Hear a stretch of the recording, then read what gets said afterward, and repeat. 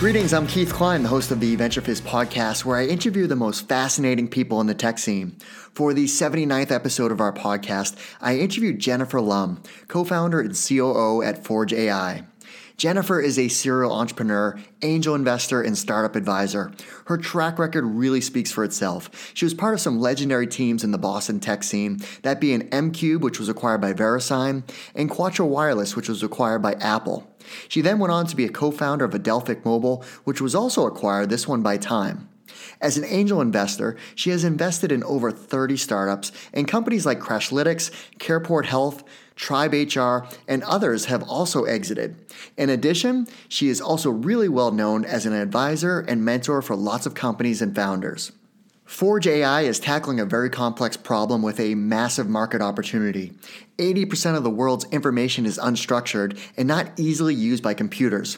That's a lot of untapped potential, and Forge.AI is transforming this unstructured information into machine-ready data for computational use. The company recently announced an $11 million Series A round of funding led by Underscore VC. In this episode of our podcast, we cover lots of topics, like Jennifer's background, including the details on how transformative her experience was at M-Cube and Quattro Wireless, the story behind the founding of Adelphic and its acquisition by Time, all the details on Forge.AI, her latest startup, and the market opportunity for their technology, what she looks for in a company before making an angel investment, and advice for people looking to become angel investors, her thoughts on the current state of the Boston tech scene and companies that she is excited about, plus a lot more. Okay, quick side note. Today's episode is sponsored by Pluralsight. It is amazing what machine learning can do. With mounds of data being harvested every day, there's so much we can learn and create. Pluralsight, the technology learning platform, is using this data for the good of tech professionals everywhere. Their AI helps you see what level your tech skills are at and recommends opportunities to keep learning. And they're looking for ways to help make their algorithms even smarter. If changing the way the world learns technology through the intersection of design, product, data science, and engineering is right up your alley, then you need to apply to work at Pluralsight. If you do want to work here, visit pluralsight.com/venturefizz to learn more. All right, without further ado, here's my interview with Jennifer. Jen, thanks so much for joining us. Thanks for having me. So I was excited to talk to you because we have so much to talk about. I sent you kind of like an agenda, and I think your reply back was, wow, that's a laundry list of questions. And it is, because we have a lot to talk about. You've done so much throughout your career. And actually, that was the first question I wanted to talk to you about. If you look at the history of companies that you've worked for or have founded, there really is an impeccable track record of success. Like, the companies have always led to an exit. So what do you think has been like that foundation of that success for you? You know, looking back, I really attribute much of my path to the original M-Cube team. So the good fortune that I had to join that amazing team, to work alongside them, to grow M-Cube into a great company, to learn a lot from them, and then to take that experience and leverage those relationships and that knowledge into building a whole new set of companies. I think one of the other great things about M-Cube was that it was an opportunity to break into the mobile industry in its earliest days. Mm-hmm. And because of that, we were able to build new products and new companies together in different ways. You know, some of us got the band back together, teamed up to build new companies, but others, we became partners or customers of each other, and it worked out very well for the group of us. That's awesome. It's an amazing, amazing group of people that all supported each other too. It's like, I know there's been stories written about like the M-Cube Mafia, right? How everyone's invested in each other, and it's just been a continuous like spider web effect. That's right. And what's extra special is that my boss from M-Cube, Jim Crowley, is now my co-founder in Forge. So full circle. Yeah, exactly. So let's go back. So where did you grow up? I grew up in Toronto. Technically, I grew up just north of Toronto in a suburb called Thornhill, Ontario. Got it. And what did your parents do for work? My dad did venture investing on behalf of the government. So it's a little bit different, but he was a very early investor in BlackBerry, for example, which is pretty cool. Yeah. Okay. But it wasn't just tech investing that he did. He invested in startups across the board in Canada. My mom was in accounting and worked for companies like IBM, but I'm the eldest in my family, and she did the hardest job of raising myself and my siblings full time. And once my brother, who's the youngest of us, got to a certain age, she went back to accounting part time. Got it. Okay. Now, it seemed like early on in your career, you were involved in startups, right? You worked for a company called webhosting.com that was acquired. So how did you actually get into more of the startup type of scene? Yeah, so it was I have a friend who's a few years older than I am, and she pulled me into web hosting when it was still a fairly young company. I don't think there were more than 15 people on staff when I joined. And that was my first look and my first taste at startup life. And I really loved it. I loved being able to put my hands in all sorts of different things across the company. I love the pace at which things moved inside the company and outside the company. And, it really helped me key in on the types of environmental factors that I thrived in. And at what point did you make the transition to Boston? So fast forward, I was working in management consulting in financial services in Toronto, which is the banking hub of Canada. And I stumbled across a company, it must have been in 2004, called MCube, which was based in Boston. MCube had acquired another startup based in Toronto. So spoke to them, started learning about the company, eventually led to a job offer, and I joined MCube in January of 2005, I believe. Okay. And then started working with the team down here later on that year. And your role initially was chief of staff? My original role at MCube was, I believe the title was client partner. Okay. Which essentially was account manager. Were you working the deal or no deal account? I was not. Okay. I was peripherally involved behind the scenes, but that was a really exciting account. I still remember the days when that show would air and we'd have a whole war room set up to support delivery of that service. Right, because which specifically was text to vote. And that's what it was, right? Because this was, a huge show with Howie Mandel, and then they would cut to okay, now the audience can participate and pick the lucky case. And there actually was a cash winning, like someone won, but it would cause this fury of activity that MCube was behind the scenes supporting. It was really exciting. Ultimately, post acquisition by VeriSign, we ended up supporting shows like American Idol as well, which was also at a pretty tremendous scale. One of the most exciting things about MCube was that we worked with a lot of media and entertainment companies who were building businesses based off of live events. So whether it be TV and entertainment focused events like Deal or No Deal or American Idol, to working with the NFL and powering the Super Bowl, that was really fun and exciting. To working with music artists, it was a great company to be a part of during a time in my life when I could really engage in those types of fun activities. Now, you eventually had the title Chief of Staff, which is a title that I've been seeing more and more common these days. So I was curious to ask you, what does that title mean? What is that role? Well, at MCube, what that meant was it meant that I reported directly to MCube's COO, who is Jim Crowley. And the business was reaching a point where we really needed to start optimizing across the business, across the product and the platforms for scale. And so because I had a consulting background, I was able to bring a lot of process thinking, project management, understanding how to work cross-functionally to optimize certain pieces of the business. And I worked with Jim on tackling a number of the strategic initiatives that needed to be rolled out across the company. Got it. Okay. And then obviously once the acquisition happened, when they were acquired by VeriSign, Quattro Wireless was the next startup that you worked for. So what was Quattro Wireless focused on? So the big idea that the Quattro founders had was that through MCube, we'd really established a leadership position and played a key role in enabling brands to not only reach a mobile audience, but to deliver content and messages to consumers through their mobile devices.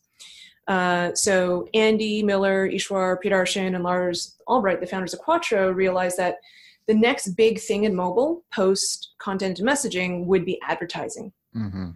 So another way of leveraging the MCube experience was, as I mentioned earlier, many of the companies that we worked with at MCube were media and entertainment companies.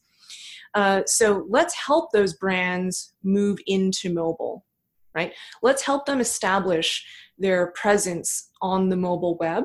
So the first part of company building for Quattro, while the long-term vision was around advertising, the one of the smartest moves that the founders made was to make the first step about Quattro being partnering with these brands to establish their presence on the mobile web, to make them findable as a brand and their product and services findable on the mobile web. And once that inventory was made available, we could then help them monetize that inventory through advertising. So it was working both with publishers, right? Companies like the New York Times, CBS, the NFL, Gannett, all amazing content producers that ultimately had to monetize their inventory through advertising. And then on the flip side, big brands like Procter & Gamble, et cetera, who needed to reach consumers on their mobile devices. So the starting point was with literally standing up mobile websites, mm-hmm. growing audiences, and then partnering with brands to also help them build their mobile presence and then help them reach consumers by purchasing advertising through the publishers that we'd also partnered with. Because when the company started, was that right when the iPhone was announced, like the first version, or was it right around that time? It was prior to the iPhone launch. Right. Yeah. Because I remember, I want to say I met Eshwar at a conference and he was showing me like the NFL website on like a BlackBerry or something. I forget what device. It wasn't the iPhone. Yeah. So Quattro started not only prior to the iPhone launching, I would say it was almost, the earliest days of smartphones emerging in market. And also prior to there being any real app ecosystem. So we were really building on rather simple phones, purely for browser-based media, and really with the delivery of very basic and standard banners. So you can imagine how challenging and also exciting it was to try to maintain some semblance of a product roadmap when there were such dramatic changes and shifts happening in the industry, from building the first version of the product for basically feature phones and BlackBerries to the iPhone launching to the proliferation of this huge mobile app ecosystem. There were a lot of twists and turns to try to navigate through. Well, and fast forward, Quattro Wireless is acquired by Apple. And I remember when that announcement hit, because it was like 2009 when the economic recession was just bad times. Yeah. Monster. It was, hindsight, it was a monster exit, 275 million. Now if it's not $1 billion, it's like, oh, nice try, right? But for them, It was a huge, and it was acquired by Apple. And you don't really hear Apple acquiring companies that are, publicized to that degree. Right. So if I'm doing my logic right, correct me if I'm wrong, but so you reported into Andy Miller, who is CEO of Quattro, and he reported directly into Steve Jobs after the acquisition. So that tells me you were 1 degree removed from reporting into Steve Jobs. Very, very far removed from Steve Jobs, but Andy and Ishwar did have frequent and regular meetings with Steve. Andy in particular was directly reporting to Steve and in constant communication with him. Very cool. Okay. Amazing experience, though. Really, tremendous experience to go through that process and to be able to take a look inside Apple. And what was that day like when they announced, like, we're getting acquired by Apple? Like, that's a unique situation, especially in that time. It was a really special day, and it was one that was quite sensitive in nature, as you can imagine, given all of the scrutiny and the lens that Apple is under. But it was just so nice to be able to celebrate that moment with the team, because we had to really work hard together to get the company to that spot. You just mentioned the economic downturn towards the end of 2008. we had to work through that as well. We had to work through the constantly shifting market dynamics of an early but exploding industry, and to be able to reach that milestone by working together as a team was really special. And that team has obviously gone off to do great things as well. So that's another conversation that we'd have to have some at a later date. Yeah. But then you went off and founded your own company, Adelphic. So what was Adelphic? Right. Yeah. So the thinking behind Adelphic was that with the internet really transforming multiple markets and businesses, there were many industries where transaction had become auction enabled and real-time enabled. So the travel industry is one example. The stock market is another. And for advertising, desktop advertising had become auction enabled, but mobile advertising hadn't really reached that phase yet at scale, because there was one missing component that was really a necessary component in order to enable that transition to occur. And that was that in mobile, because you had to deal with lots of fragmentation from apps to browsers to different operating systems, there wasn't a consistent and reliable user identifier that would allow for the precise targeted transactions that were possible on desktop because of cookies. Mm-hmm. Yeah. So the invention behind Adelphic was that we had come up with a proprietary method of identifying users across environments that would help people on the supply side, so publishers, media owners, better package up and monetize their inventory. And on the buy side, it would help buyers better identify, target, and purchase the audience segments that they were looking to reach. And so we built a real-time buy-side platform that mainly catered to advertisers and brands to help reach their targeted and desired consumers on mobile and across other devices. Now, obviously, you grew the company, you raised capital, and it ultimately led to an acquisition by Time in 2017. What was it about that? Like, why was Time interested in acquiring your company? So Time had acquired a business called Viant. And Viant was built off of a number of data assets, one of them being the MySpace database. And they'd done a pretty good job over the years of combining that data asset combined with the data asset from Time's publishing business, which is very mature and robust, along with some others.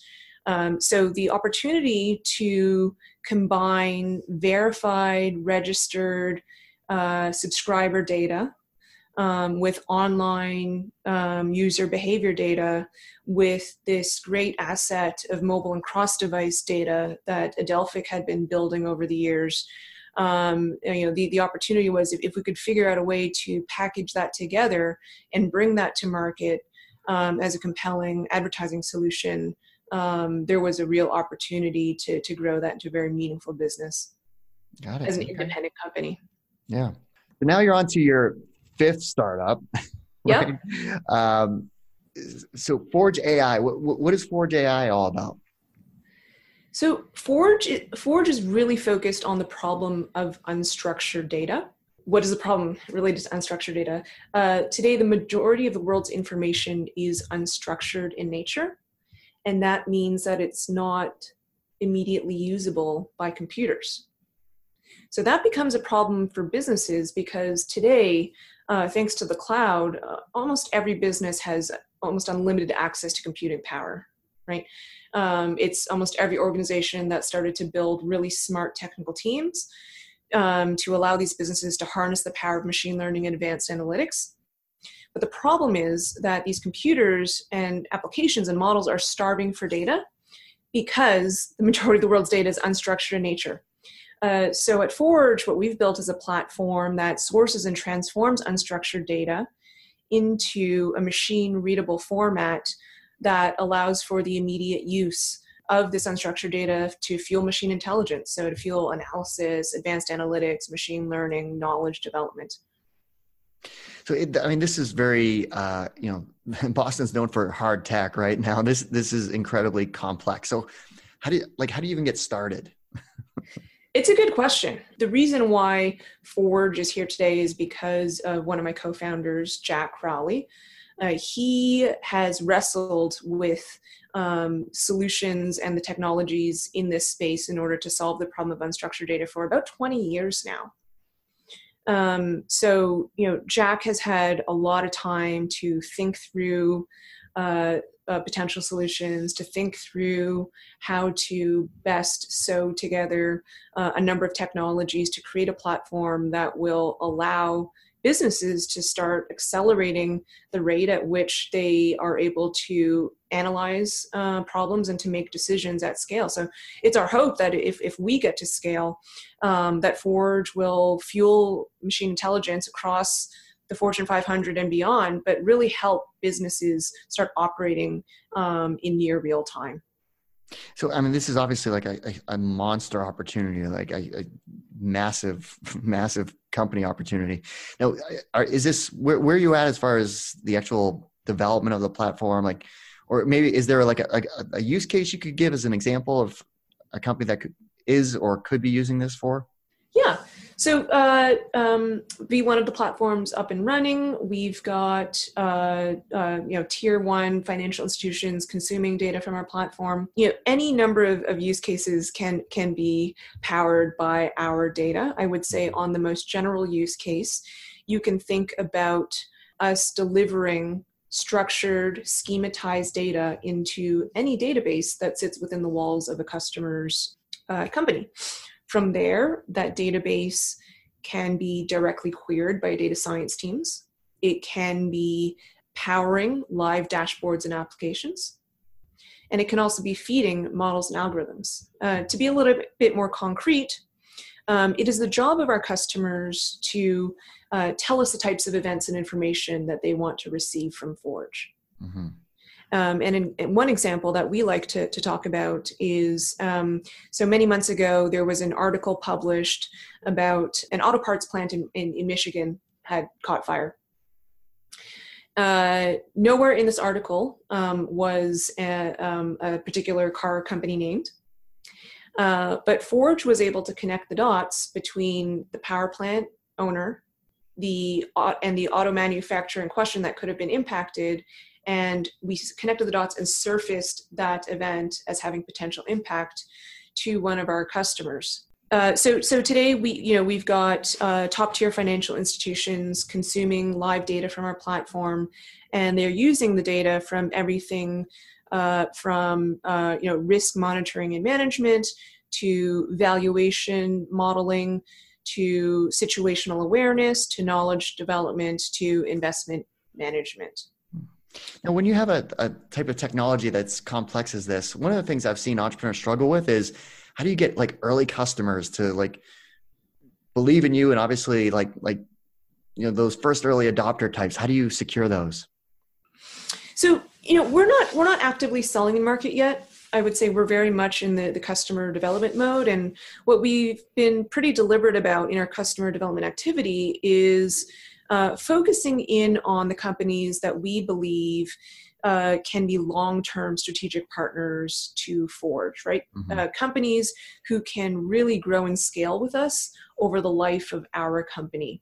And as we've engaged in these early partnerships and proof of concepts with the top tier financial institutions, what we've asked of our partners is to bring resources to the table who can help us iterate and refine our product through these proof of concepts with us, so that ultimately we can be sure that we are providing access to a highly valuable data service that they want to take advantage of over the long term.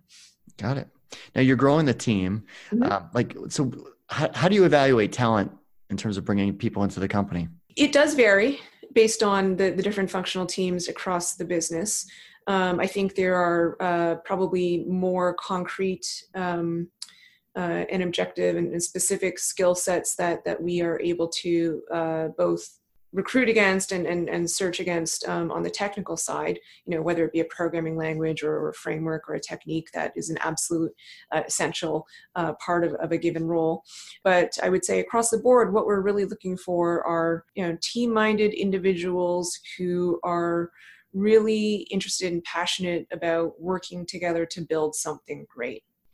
Jen, you're also known as a very active angel investor, and you've invested in lots of companies that have had successful exits like Crashlytics, Careport Health, Convey, Tribe HR. So when you're making an angel investment, like what do you look for before writing, or actually making that investment in the entrepreneur and the company? What I've learned over the years in early stage investing is that it's really the founders, it's really the people that you should focus on in terms of evaluation and assessment. So as I meet founders and entrepreneurs, what I try to think through is three core things. One is what is the domain knowledge and experience that they bring to the table in trying to go after a particular market space and solution. Two, what is their level of conviction and grit? Have they demonstrated perseverance in the past? How vested are they in doing everything they can to build this into a tremendous company? And then three is what is my understanding of the product that they want to build and their ability to capture significant market share in a given market space. And ultimately, it comes down to, do I believe that they have a credible and unfair opportunity to really win? So if I am an entrepreneur looking to raise capital, like what advice would you give to someone? Like how would I go about A, getting on your radar, B, like how should I pitch you, or like what's the best way to get your interest? I think one really great thing that's happened over the past, let's say 5 to 10 years or so, is that the investment process has become so open. Thanks to blogging and podcasts like this. And so I think the actual mechanics around how to connect with and how to pitch an investor are pretty well known, pretty Googleable. So, standard things like get a warm intro. Don't email, cold call, get introduced by a trusted friend or colleague. And then I would say, be very thoughtful around figuring out how to check as many boxes as possible to make it a very compelling opportunity and business case, right? Like prove that you have a very well-rounded team who can divide and conquer to start building a business and the technology and a product. Prove that you have practical experience in actually selling and generating revenue. Yeah. Something I've talked to other investors recently is, the team, right? Like it just seems like a lot of entrepreneurs seem to miss that piece where if it's all about the people, right? There's technology, there's a market opportunity, but the team is so critical. It seems like some entrepreneurs seem that they just have the team slide at the bottom of the pitch deck, or someone else recommended, if you're coming to pitch me, I want to see the whole team. Like I don't want to just see you as representing the founder, right? So it just seems like entrepreneurs seem to be missing that, or some of them. Agreed. You will only win at scale with a great team. Mm-hmm. There's no one on earth who, as an individual or a single person, can build and scale a company to a really meaningful size on their own. So the team is key, and the ability to find people who can work really well together and ideally divide and conquer to get something off the ground is really important in the early days. Now, on the flip side of that, what if someone's interested in becoming an angel investor? Like, how do they kind of get the process going, deal flow? What's your advice there? Well, the good news is, thanks to the change in crowdfunding rules and regulations, that I would say upfront capital isn't necessarily a huge barrier in terms of getting into the game at this point, right? You can go on platforms like AngelList and others and start with, I think, even just $1,000. So I would say David Cancel actually gave me this advice when he was kind enough to meet with me when I first started learning about angel investing, and he said, whatever investment you're planning to make in a startup company, if you treat it like you're not going to get the money back, that's the right way to set expectations. So you can start with as little as $1,000. I would say most people who angel invest aren't solely focused on returns and making money. It's about, and for me, it's about the opportunity to interact with really smart entrepreneurs and technologists so that I can learn about what they're building. I can gain perspective on how to think through problems and opportunities in new ways.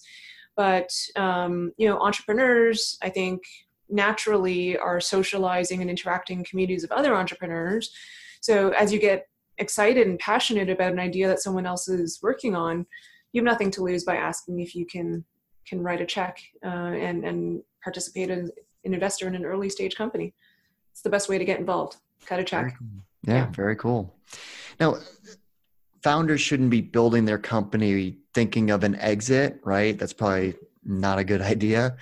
But you've been through companies that have been acquired, so you've seen it happen multiple times.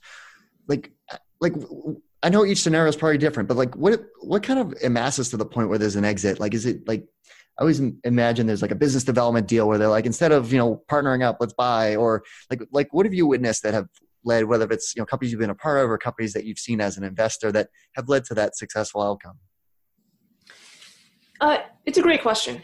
And so as I reflect on my experiences, it has never been a scenario where a single suitor comes to the table and gets the deal done. There are usually waves of M&A activity and conversations over the life of the company. At some companies, the conversations started, 2 months into starting a company, and then acquisition event not happening until several years later. But it could be an acquiring company either looking to get into a new line of business. It could be a company looking to augment an existing asset within a business, or it could be a business just really understanding and acknowledging that they need to bring a new type of talent on board to help continue the growth of a business. But it is that the M&A process also does take on a life of its own and can be a very crazy roller coaster ride. Yeah, I'd imagine it must be distracting too. Like obviously if it leads to a successful outcome, wonderful. But if it doesn't, if it, something like that's just hours and hours and hours that have been spent spinning wheels. Right. It can also be clarifying and helpful because as you enter into M&A conversations with potential suitors, it really helps you hone in on where the key value points of your business are and where your true differentiators are. So in some ways it can be clarifying and helpful, but undoubtedly it requires a lot of time and it requires management to spend time off of the core business and outside of the office. So who do you count on for advice or mentorship? I consider myself very fortunate to have a lot of great mentors and advisors in the Boston area. Probably too many to name. I do have a great core of friends who I'm in communication with almost on a daily basis, and they're well known to the Boston community. So, some of my best advice comes from people like Katie Ray from The Engine, Pamela Aldsworth from SVB, and Nicole Stata from Boston Seed. Absolutely. All incredible at what they're doing these days. Yeah. Working on really great stuff. Yeah. Now, I know every day is its own animal, but what's a typical day in the life of Jen Lum look like? Right now it's pretty crazy because Forge is growing really rapidly, but also trying to get organized. As we prepare to scale to the next level. So it's any combination of recruiting to talking about product planning to customer conversations. It spans the board. No 2 days are alike, but it's a really exciting time at the company as we're growing and preparing to shift into the next stage of commercialization. Now, how about the Boston tech scene? Like obviously there's been a lot going on and across so many different types of companies and technologies in the Boston tech scene. So what's your thoughts on the current vibe, and is there anything that Boston can be doing better? Well, I'm probably biased in mentioning AI, but I'm really excited about everything that's going on and growing, anchored in AI here in Boston. I think it's really exciting that we've had big AI exits from semantic machines to Kensho. I think the new college that's being established at MIT that's exclusively focused on AI with, I think it was reported at $1 billion in funding, is going to be massive for our community and also for our local companies. And there's a great crop of AI focused companies that are just about to enter the growth stage. And I think that's going to be great for the tech community overall. Yeah, I'm also really excited about this convergence of biotech and computer science. So with the application of computer science to biology and biotech, I think Boston is uniquely positioned to be a leader in that space because we've been a leader in biotech for decades. Mm-hmm. Are there any companies in the Boston tech scene outside of your portfolio of investments that are like super exciting for you? I think Ginkgo Bioworks is really exciting as a company. I think they're on an amazing growth trajectory. I think Circle Financial is really interesting, and I'm very curious to see how they continue to evolve in the crypto space and in the financial services space. Desktop Metal is doing great things for Boston and for companies around the globe. Cool. DraftKings, yes, yeah. I mean, so you just mentioned 4 different, very unique companies, but all super, pillar like. Desktop Metal just raised money at $1.5 billion valuation. It's amazing. It's great for Boston. And then Toast, and then of course, companies like HubSpot and Wayfair that continue to thrive in the public markets. It's great for Boston, and particularly as the entrepreneurially minded team members from these companies start cycling back into the early stages and starting companies of their own. It's going to be awesome. Yeah, something I've been thinking about because with Desktop Metal, and then when I published the VentureFizz email this morning, one of the little paragraphs was spotted unicorns, and those 2 companies that were announced as unicorns last week in Boston, and people were like, so humble. So it was Desktop Metal 1.5, and then QuickBase got $1 billion buyout from private equity firm. Right. So it's just like these companies that are in the backyard of Boston. Unicorns, but it's just such a different humble mentality, which I applaud. I'm not knocking it, but it just, if you had to dissect and figure out the valuations of companies, I bet you'd find a ton more unicorns in Boston than what people know. Right. And Moderna just having the largest biotech IPO recently, also a Cambridge company. Great things are happening here. It's really exciting. Yeah, there's a ton going on. Now you travel quite a bit. So where's your favorite places to travel these days? Oh boy. I like exploring new places. So what's a new place that I visited recently? I recently visited Switzerland for the first time. Got to spend some time in the mountains, got to explore Geneva a little bit, and that was really nice, really cool to see. That's awesome. Different from the city and urban type travels that are more aligned with my business travel. Yep, that makes sense. Well, Jen, thank you so much for your time and for sharing your background story and all the great things that you've accomplished as an entrepreneur and as an angel investor, and looking forward to Forge.AI being the next pillar company in Boston. Thanks, Keith. And thanks to you and VentureFizz for being a great supporter for our community. Well, that's our show. I hope you found it useful and entertaining. If you did, please make sure you share it with all of your friends and colleagues in the industry. Plus, consider leaving us a 5-star review on iTunes. It all definitely helps. Once again, thanks to our friends at Pluralsight for sponsoring this episode. Pluralsight is a technology learning platform, and they are rapidly growing the team in Boston. If changing the way the world learns technology through the intersection of design, product, data science, and engineering is right up your alley, then you need to apply to work at Pluralsight. Visit pluralsight.com/VentureFizz to learn more.